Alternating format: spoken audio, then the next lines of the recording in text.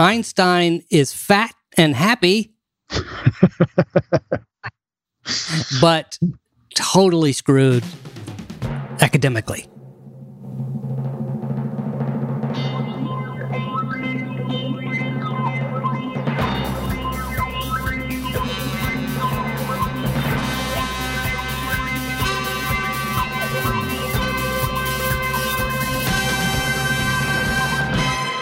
Welcome to What the If?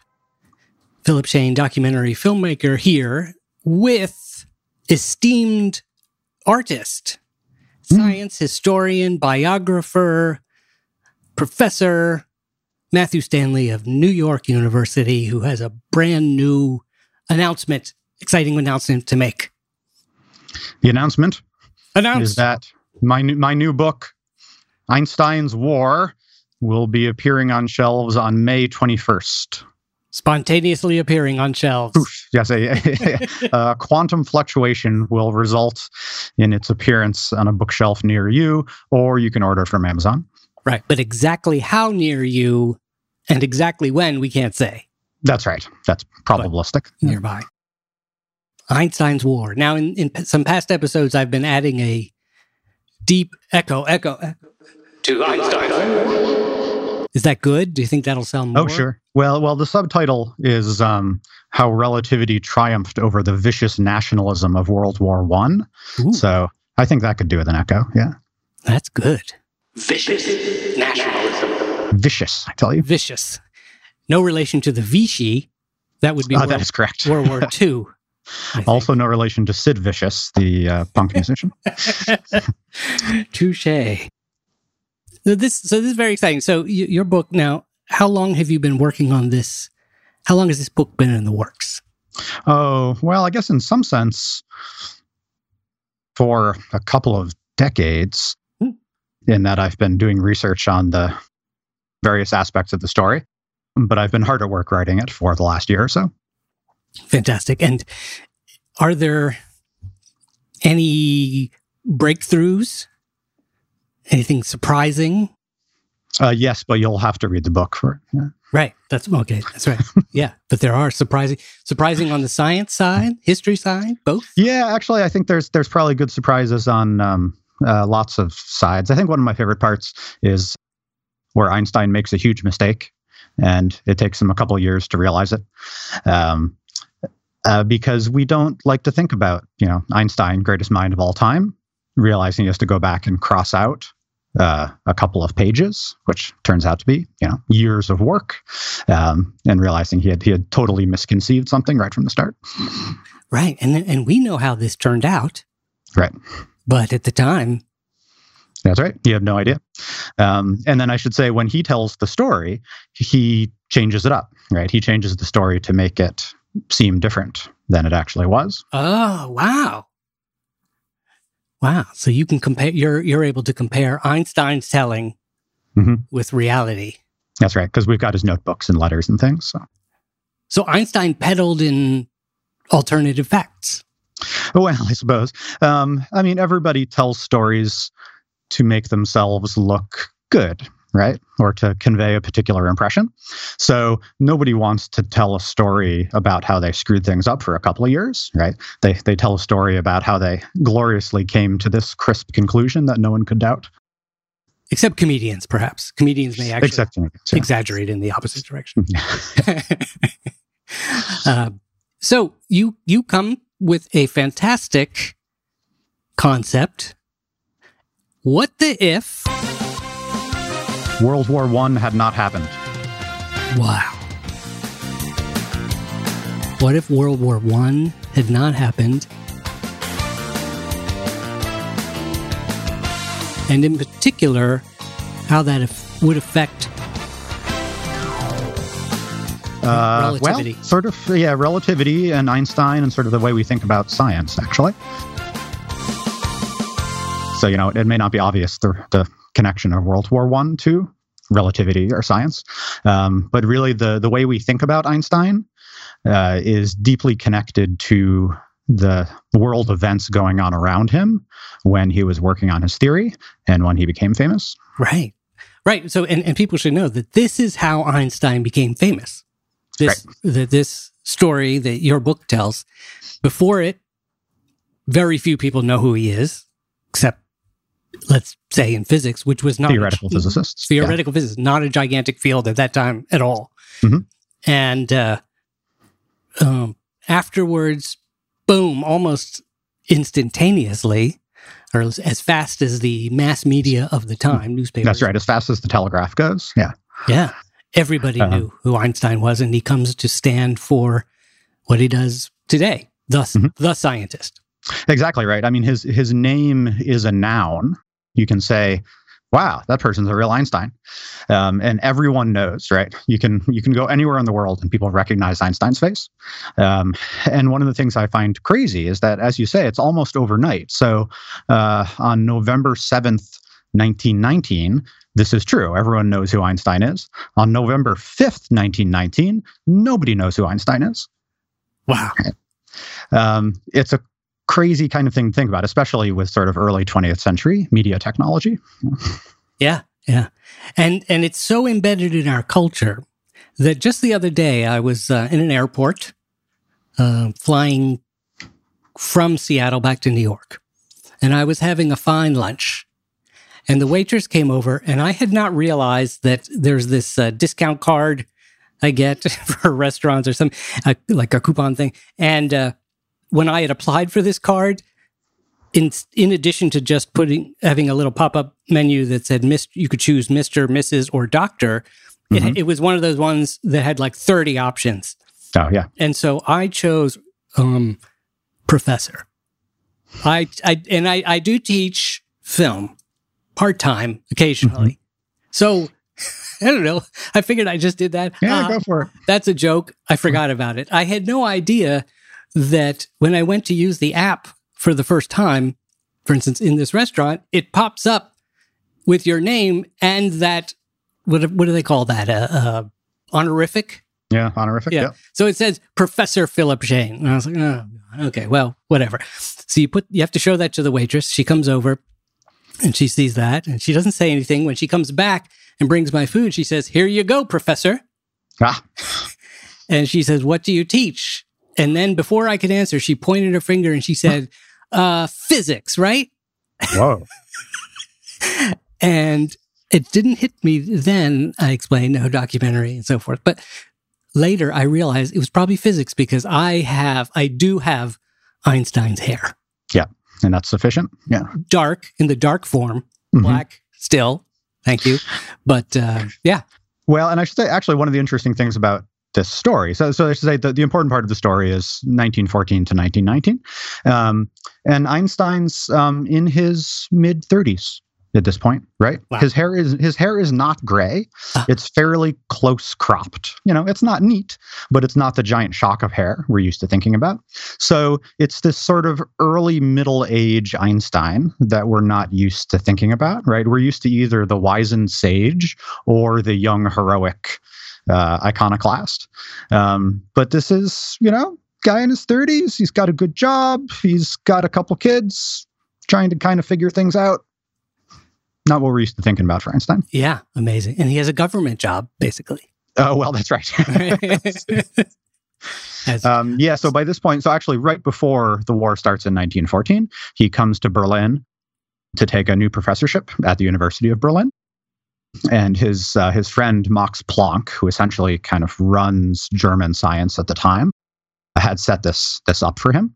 So Einstein had previous to this, Einstein had a couple of university jobs, and then before that, he was working as a patent clerk right out of school. His first job was as a patent clerk, and that's when he writes these series of papers in 1905 that do a whole bunch of different things. So they help establish atomic theory, and they help establish quantum physics, and they help establish what nowadays we call special relativity. And most people who read these are excited about the atomic theory and quantum physics stuff. Right? Relativity is this weird side project that no one's much interested in, except for this guy, Max Planck, who thinks there might be something cool in it. So he becomes sort of Einstein's mentor and Sherpa, right? He's the guy who actually gets Einstein up the mountain because nobody else really understands what relativity is about. Right. And if actually, I could frankly, I can interject that it's three other things, right? So there were 4 total in the Miracle Year? That's right, 4 papers. Yeah. Right. So very simply put, one is the photoelectric effect. Yep, that's right. And that gives rise to quantum mechanics. Right. And that's a little hard for people to grasp. It basically says a particle is a wave. Light is a particle and a wave, depending on how you measure it. But the other two are much easier to grasp, I think, right? One is that there are atoms. Right. It's kind of hard to remember now, but in 1905, it was still reasonable to be skeptical about atoms because you can't see them. Right. Right. So Einstein, the big contribution that gets everybody excited about Einstein is he comes up with a convincing argument for observations you can make in the lab that should convince you atoms exist. Right. And now here's something everyone understands, these days, atoms is something that's easy to grasp. And you'd think Einstein would be famous for that. And maybe he would have been that's slower. Right. And that's something we can think about. Yeah. Right. And then the third one was E equals mc squared. Well, that's technically part of special relativity. So it's a cousin thereof. The last thing that Einstein does is he solves this problem in what's called specific heats, which is this particular calculation in thermodynamics that you totally don't need to worry about, except to know that it had been bothering people for decades. Nobody could do this calculation. And then he figures out a way to do it. And they're like, oh, finally. Yeah. So in 1 year, and in fact, in less than a year, I guess, he publishes these major contributions to science. Right. And Planck is the editor of the Annalen der Physik, which is where they're published. This is the days before peer review. So if the editor likes you, you're in. Yeah. And that is essentially what happened. So then Planck looks for opportunities to kind of get Einstein to an academic job where Einstein can just kind of settle in and do some important work. Yeah. And so most people know Einstein. I should say the only people who know Einstein at the time are theoretical physicists who are interested in problems like heat and the photoelectric effect. Right. So that's like, I don't know, half a dozen people on the Eastern Seaboard. In the world. No, I was thinking of the United States, right? Right. So people who do know him for that, but no one outside the community of theoretical physics would have ever heard of this guy. It's incredible. And just describe Max Planck to us. Oh, Planck is sort of the perfect German scientist of the day. He is well-groomed and politically conservative and bureaucratically skilled. He's the one that makes everything happen in German physics. Okay, so he's the old man of the community. So what Planck says goes. A little bit like the Einstein. What we would kind of what Einstein would come to be. Right. But I think one of Planck's important features is sort of his rectitude. Like he was the most upright of people, right? He followed all the rules and did everything that he was supposed to. And this becomes, I should say, tragic later when the Nazis come to power and he has a very difficult time deciding what to do because he is, deep in the fiber of his being is to respect the authority of the state. And that was easier for him with the king than it was for the Nazis. And it's so the end of his story is quite sad. Right. And so this is another important thing to note, that Germany has a king at this time. That's right. The Kaiser. The Kaiser. And it's interesting because for a long time, I just thought of the Kaiser. I didn't know what that was exactly. I thought that, I don't know, obviously it was the name of the leader, but the Kaiser. But when it's described as king, it's like, oh, okay, I get it. Wow, I didn't know Germany had a king. Right. Yeah. So Kaiser is the same root as Tsar, for instance, and which all, of course, go back to Caesar eventually. So it's all of these various European attempts to seize the authority of the Romans still lingering on. And also Napoleon is emperor. I guess that also. He is emperor. Yeah, I think that's right. Yeah. I'd have to look up what it was, but he's long gone, right? Okay. So, and one of the interesting things to think about. So Europe is sort of half republics and half monarchies at this time. So this is before the Russian Revolution. So the Tsar is still in charge. Germany has a king, but it also has a parliament, but it's a very strong king. The United Kingdom has a king, but also a very strong parliament. France is a republic. So it's, like I said, it's kind of a mix. But one of the interesting features, I think, of the countries that still have monarchs is they're all cousins. Literally cousins. They are literally cousins, right? So Tsar Nicholas and Kaiser Wilhelm and George V are all grandchildren of Queen Victoria. Whoa. That's crazy. Isn't that weird? So somehow they wound up going to these other countries. Yeah, that's right. It was in the old days, it was pretty common to pass around children of royal blood, because even if they weren't, they would go marry someone like a princess exactly from that country, and therefore they had an alliance now with England. Right. Yeah. It's Game of Thrones. It's totally Game of Thrones. Right. Yeah. Right. But with the telegraphs and trains. Yeah. Ooh. Yeah. Wow, that sequel is going to be amazing. Okay. So because the White Walkers are also going to have telegraphs. Well, I was sorry. If they need them, I don't know. So World War I in our world happens. So instead of World War I, take us through now, chronologically, how things might play out. So by 1914, Europe had been in sort of a state of political tension for a couple of decades. There's an arms race going on among all of the major powers. There's sort of these minor colonial wars. But everybody knows that they're armed to the teeth. So that kind of keeps things from getting too bad in a couple of bad circumstances. Don't get worse because people are like, all right, we don't want to have a full-on war. But everybody knows they're very close to it as well. So it's kind of like the Cold War years as far as that goes. And then it's just through weird, bizarre chance that everything goes wrong at just the right time. So some Serbian nationalists are upset about the Austrians occupying this place in the Balkans. So this particular group of terrorists shoots the Austrian Archduke, who's the heir. And then, so I'll do this quick, and people can play it back at slow speed if they want to figure out the chain of events. Actually, I think we could just stop right there. So let's because you can definitely Google what did happen, and but everybody knows. Okay, it was the Great War. It was the First World War, and it began. Oddly enough, the catalyst was the shooting of this. The Austrian Archduke. Archduke. So let's say he lives. Okay. Yep, that'd be fine. He lives. Congratulations to him, first of all, the first to benefit from this new future, right. New past. Franz Ferdinand himself.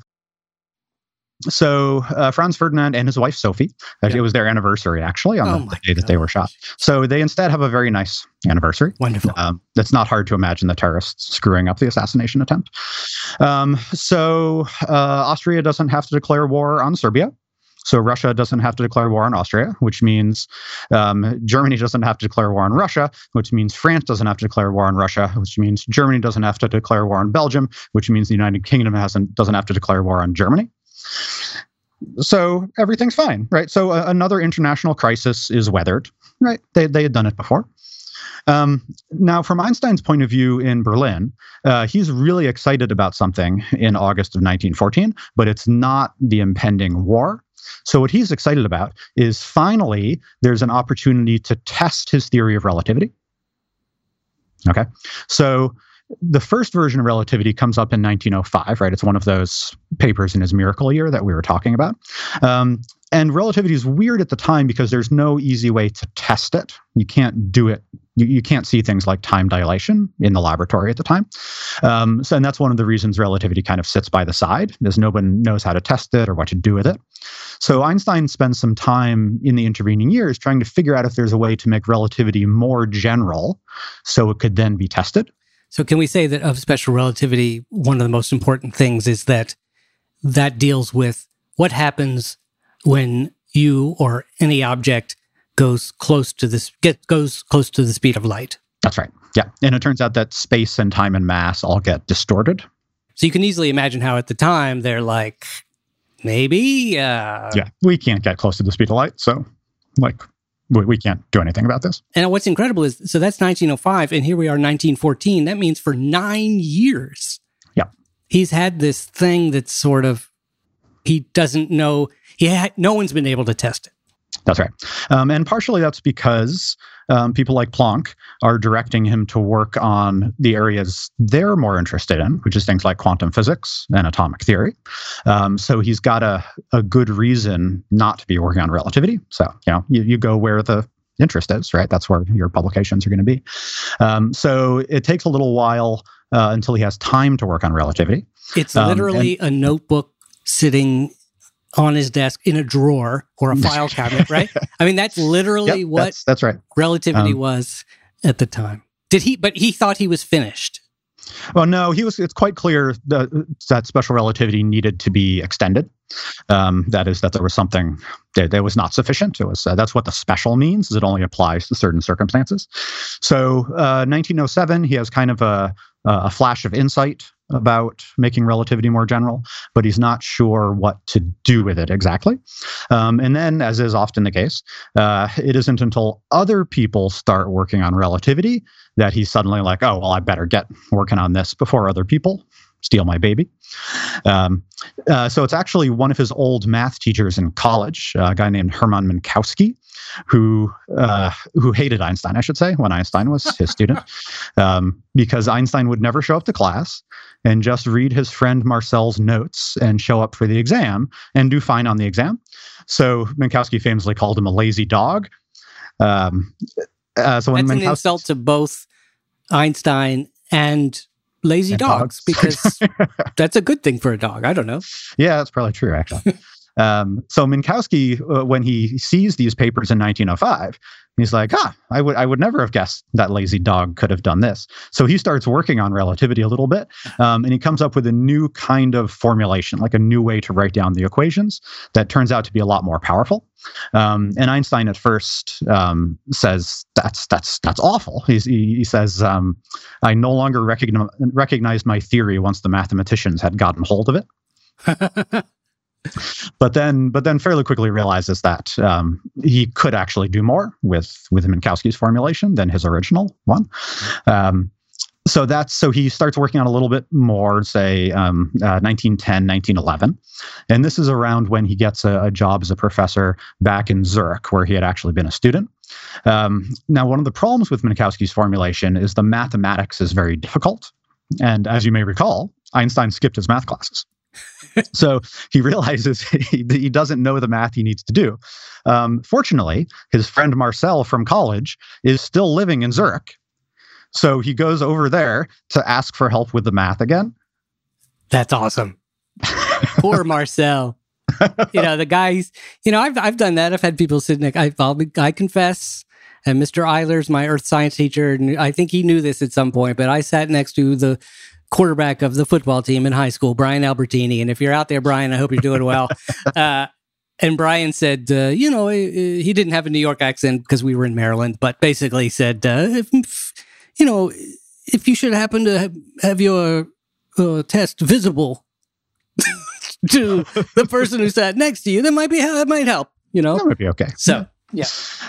So Marcel and Einstein sit down through 1911 and 1912 and work on what is going to become the theory of general relativity. So this is relativity, but it applies to everything. That it's how space and time warp, and particularly how they interact with gravity.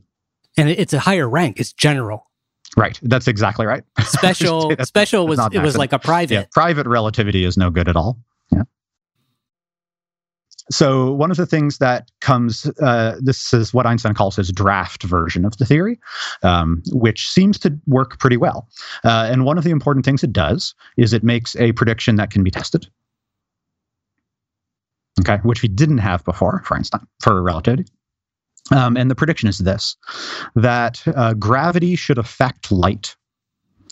So in the same way that when you throw a ball, gravity changes the trajectory of the ball to make it arc downward, light should arc downward as well. Yeah, it's crazy. The problem is that The problem is that light goes really fast, right?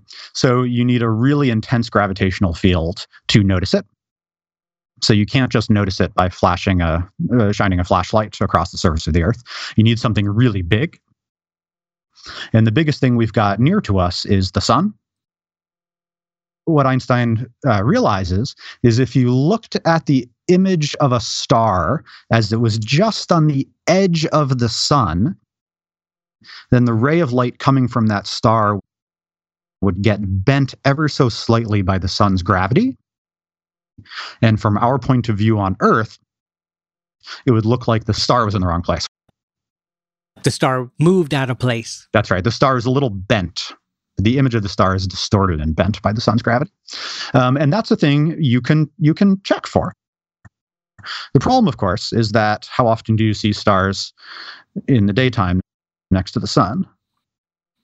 And I think if I take one step back, it's that he needs to show this because forget the light beam and the sun and whatnot.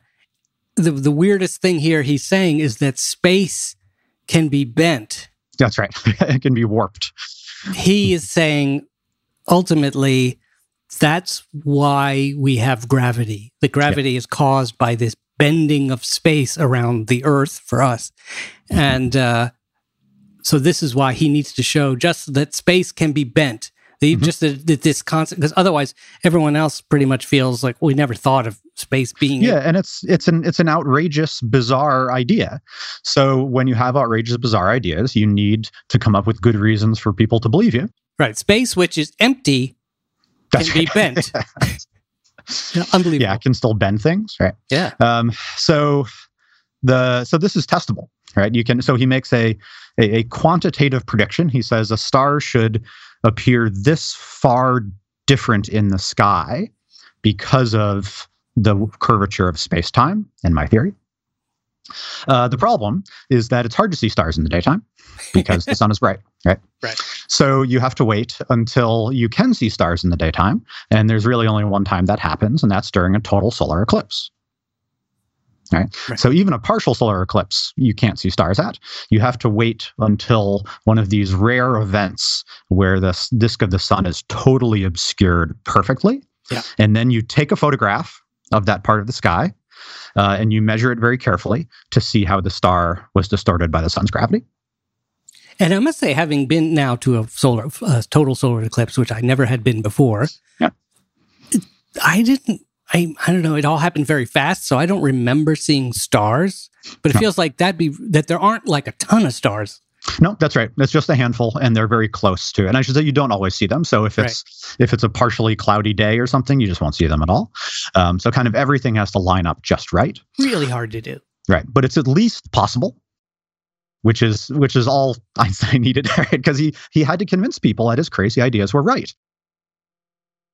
So by 1912, he has this prediction. And through a friend of a friend, he actually gets somebody in South America to look for this in 1912. But the eclipse is rained out, so they can't do the test. Okay, all right. So fortunately for him, there's another one coming up in August of 1914. So his friend, Erwin Freundlich, agrees to go do the observation in the field. Because Einstein's not an astronomer, he doesn't know how to use a telescope. That's not his bag, right? So, but eclipse expeditions are expensive because you have to essentially build an observatory in the middle of nowhere, wherever the eclipse is going to happen to be, and set up all your equipment. No portable telescopes at this time. Portable only in the very general sense that, like, you can fit them on a train, right? Right. But Freundlich gets together a crew, agrees to do this. Planck gets them the money. Remember, Planck is Einstein's sugar daddy here that makes everything happen. And actually, it's kind of interesting. Half of the money they get is from the Krupp Corporation, who makes the heavy... Nowadays, we know them as what? Coffee makers, right? Coffee, yeah. At the time, they made their money from selling heavy guns to the German army. So actually, the very guns that are shooting at the French paid for this expedition to go test Einstein's idea. Whoa! How crazy is that, right? So World War I doesn't happen There's this is an important point. So where Foreign League is going to observe the eclipse is the Crimea, which is in Russia. So August 1914, he is setting up a bunch of telescopes in the middle of Russian territory, and suddenly the war starts. So he is arrested as a spy, because obviously, why else would he be setting up these telescopes in the middle of Russian territory? Right. Now, is it on the border of Russia? No, it's well in. Way in. Okay. Yeah, it's definitely, it's near Odessa. Right. So it's near a major naval base. So people are very suspicious. So the guy who's about to go test Einstein's theory gets arrested as a spy. Because the war has started. Because the war just starts. That's right. It was like the war starts a couple days before the eclipse is supposed to happen. So even forget whether World War I happens or not. This is a couple of days here or there. Mm-hmm. Yeah, exactly right. You know. Yeah, if the Germans had been a little slower on mobilization or something, wouldn't have been a big deal.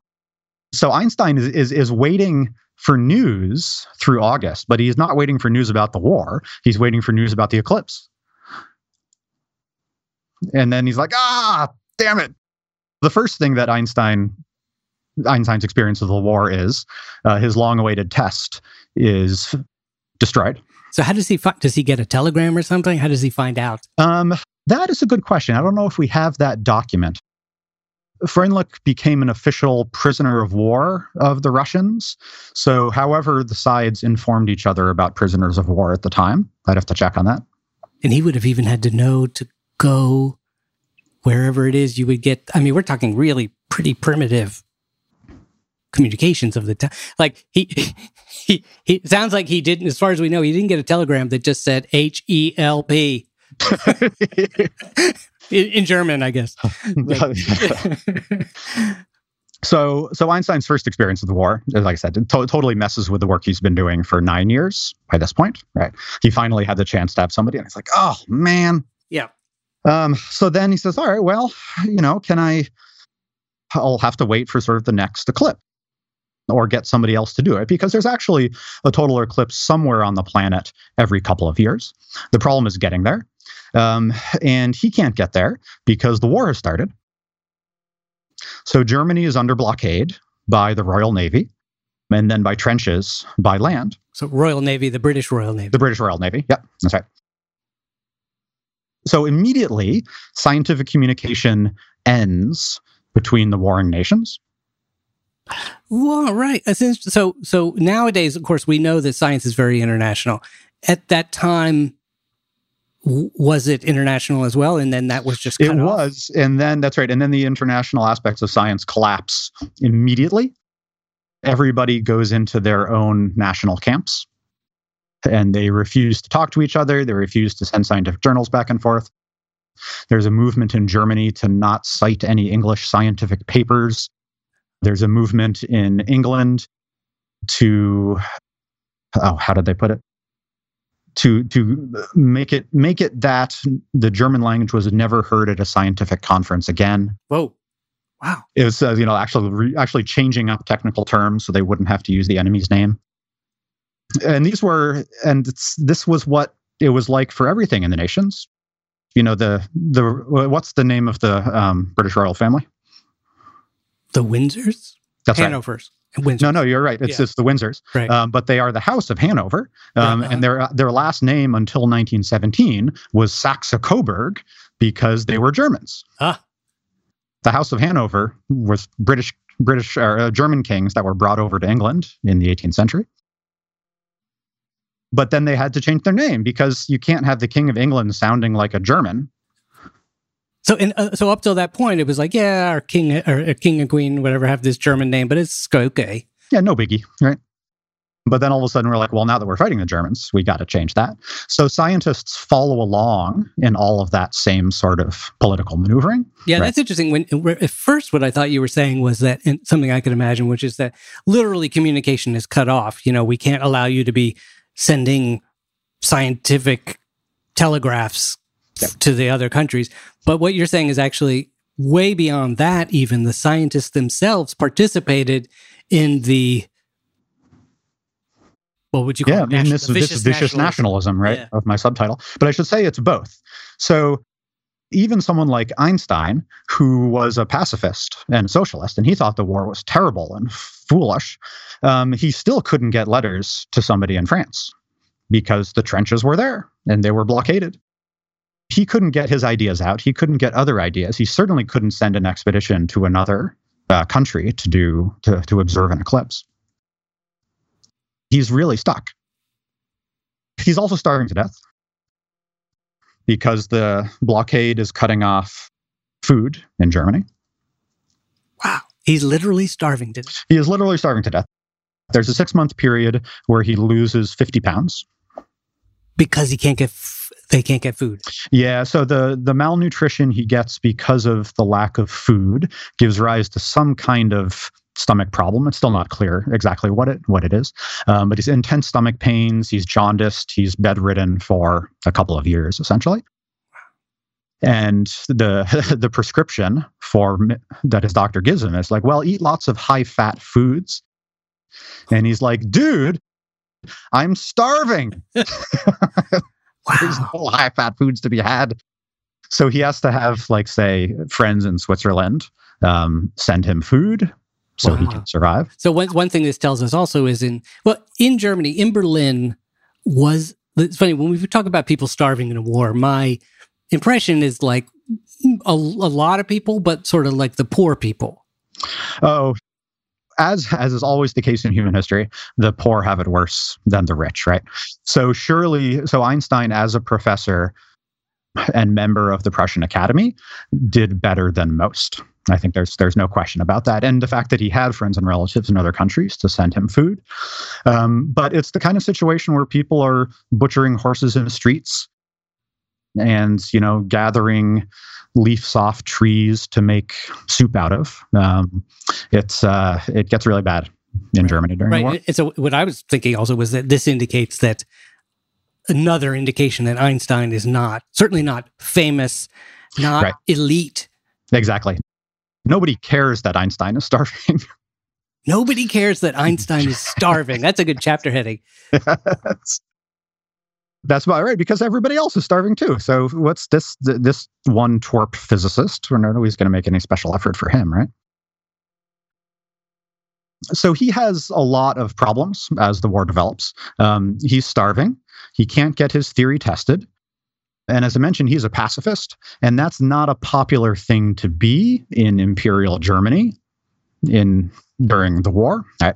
So he's under a great deal of political pressure to conform and to support the war, and he refuses. So is he out talking against the war? Yeah, he not very well. I should say he's not very good at political maneuvering. But he belongs to a peace society, and he tries to use what contacts he has to move things towards peace and into the direction he wants. Like I said, he's really not very good at it. He gets better at it in life, but he has a series of sort of failed political attempts to bring the war to a close. It's kind of amazing. So to think about that, that he went out in the middle of World War I. He happens to actually be on the side of what many in the world considered the aggressors, I guess, although maybe they didn't. But he goes out and he joins protests, right? He signs manifestos. Right? Mm-hmm. And says, this is bad, end the war. And the war, I don't know, the closest analogy I can think of is growing up during the Vietnam era. Mm-hmm. Yeah, I think it's a good analogy. If a famous professor spoke out against the war, that was a very controversial thing. Yep, Martin Luther King, actually, what turned out to be late in his life, he spoke out against Vietnam and was really got in trouble for that. Yeah. During wartime, it's very hard to have a differing political opinion. And, the police are watching him. Later in the war, he actually has his movements curtailed. That is, he's not allowed to travel because he's a politically suspicious person. Woo. But before that is before he gets shut down completely, the one place he can travel to regularly is the Netherlands because they're neutral there. Ah, interesting. It turns out that the only people he really has to talk to are his friends in the Netherlands. Because back in Berlin, even his best buddy Max Planck is so pro-war that like Einstein can't take it. Einstein's other best friend is Fritz Haber, who's the guy who invents chemical weapons. So poor Albert is like, who can I talk to? And the answer is his pacifist buddies in the Netherlands. The first people who learn general relativity are not really the people in Berlin, where he's a professor. They're the people in Leiden, which is this little town in Holland, because those are the people he's happy to hang out with. Yeah, and imagine that. Imagine that your mentor, the guy who's actually responsible for you getting your job, and even what little fame you have, this Planck mentor published Einstein's papers, which is not something everybody can get happen. And so Planck is very pro the war. Pro-war, yep. And pro-king, yep. So, if there's no world war, right. Einstein is well fed. Einstein is well fed. And let's say there's no war, so Freundlich is able to make the observation without trouble.